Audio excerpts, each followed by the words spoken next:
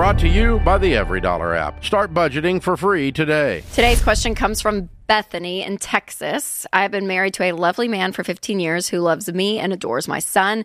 He is the best dad I could have given to my son. The problem is the finances. I make $180,000 as a nurse practitioner while he makes $30,000. The issue is not really the money, but his lack of ambition to make more of it. He has so much potential. I recently found him a job which will double his salary, but he's just not interested. I love him very much, and I need to know how to let him be, since I realize I cannot make him want to make more money. I feel like when it comes to the financial part of our marriage, he believes that it is my responsibility. I live in fear, knowing that if something happens to me where I die or can no longer work, my family would lose everything. How do I love my husband the way he is since he refuses to change? Brr, Bethany. The biggest problem I see here, Bethany, well, number one, I'm glad that you realize you can't control him, because you can't. We can't control other people. And the fact that it sounds like you're his mom. I'm like, you went out and found him a job and you're doing all of these things. You're being proactive while he's obviously not wanting it. So I would say, again, the money's not the issue here. A lot of it is fear that if something happens, are you going to be okay? Is your family going to be okay? And so that's the approach I would take with him. Not, oh, go double your salary. But it's, hey, this is what it's causing in me, and it's feeling like it's becoming it's a wedge between you and him. I mean, it just naturally is. And that fear possibly might be in other parts of your marriage and in your life together. And so that's the way I would approach it more, versus from the money side, more on what it's causing in you. But yeah, I feel like it'll be harsher than... I read that you don't respect him. That's what I read. And it has nothing to do with the amount of money he makes that causes respect. His lack of personal growth and wanting to do better and wanting to be better. He is a lovely, lazy man, is what I read. And, that's a problem, because that's not going to get, you're not going to suddenly get okay with that. That's going to deteriorate or improve. It's not going to stay right where it is.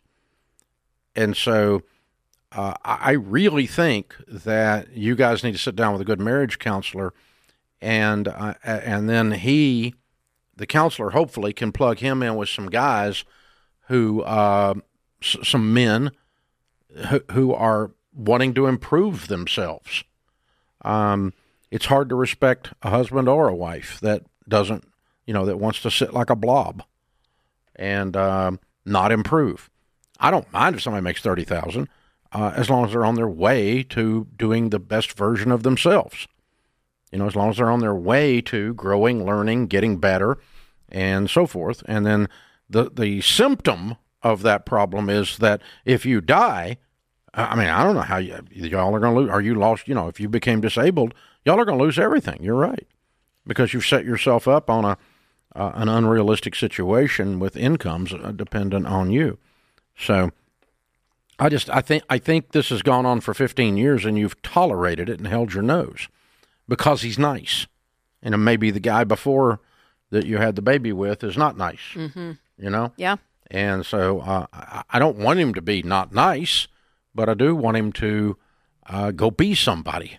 Well, and the fact, Bethany, I feel like he's not hearing you, right? Yeah, I'm like, unless you're not saying anything to him, which would be unhealthy too. But I'm like, there's something there that you don't feel heard. You feel like you're on an island by yourself and you're isolated, and all the responsibilities on you. And that's not a marriage. A marriage is a team. You both are working together. Now, naturally, always when it comes to these kind of, not this situation because this is more extreme, but naturally in a marriage, there's always going to be one who's way more excited to do all the budgeting and all the Excel and look at all the numbers and the rate of return. I mean, there's naturally going to be one of you that's more excited than the other with this money stuff. And that's okay. Like that is great.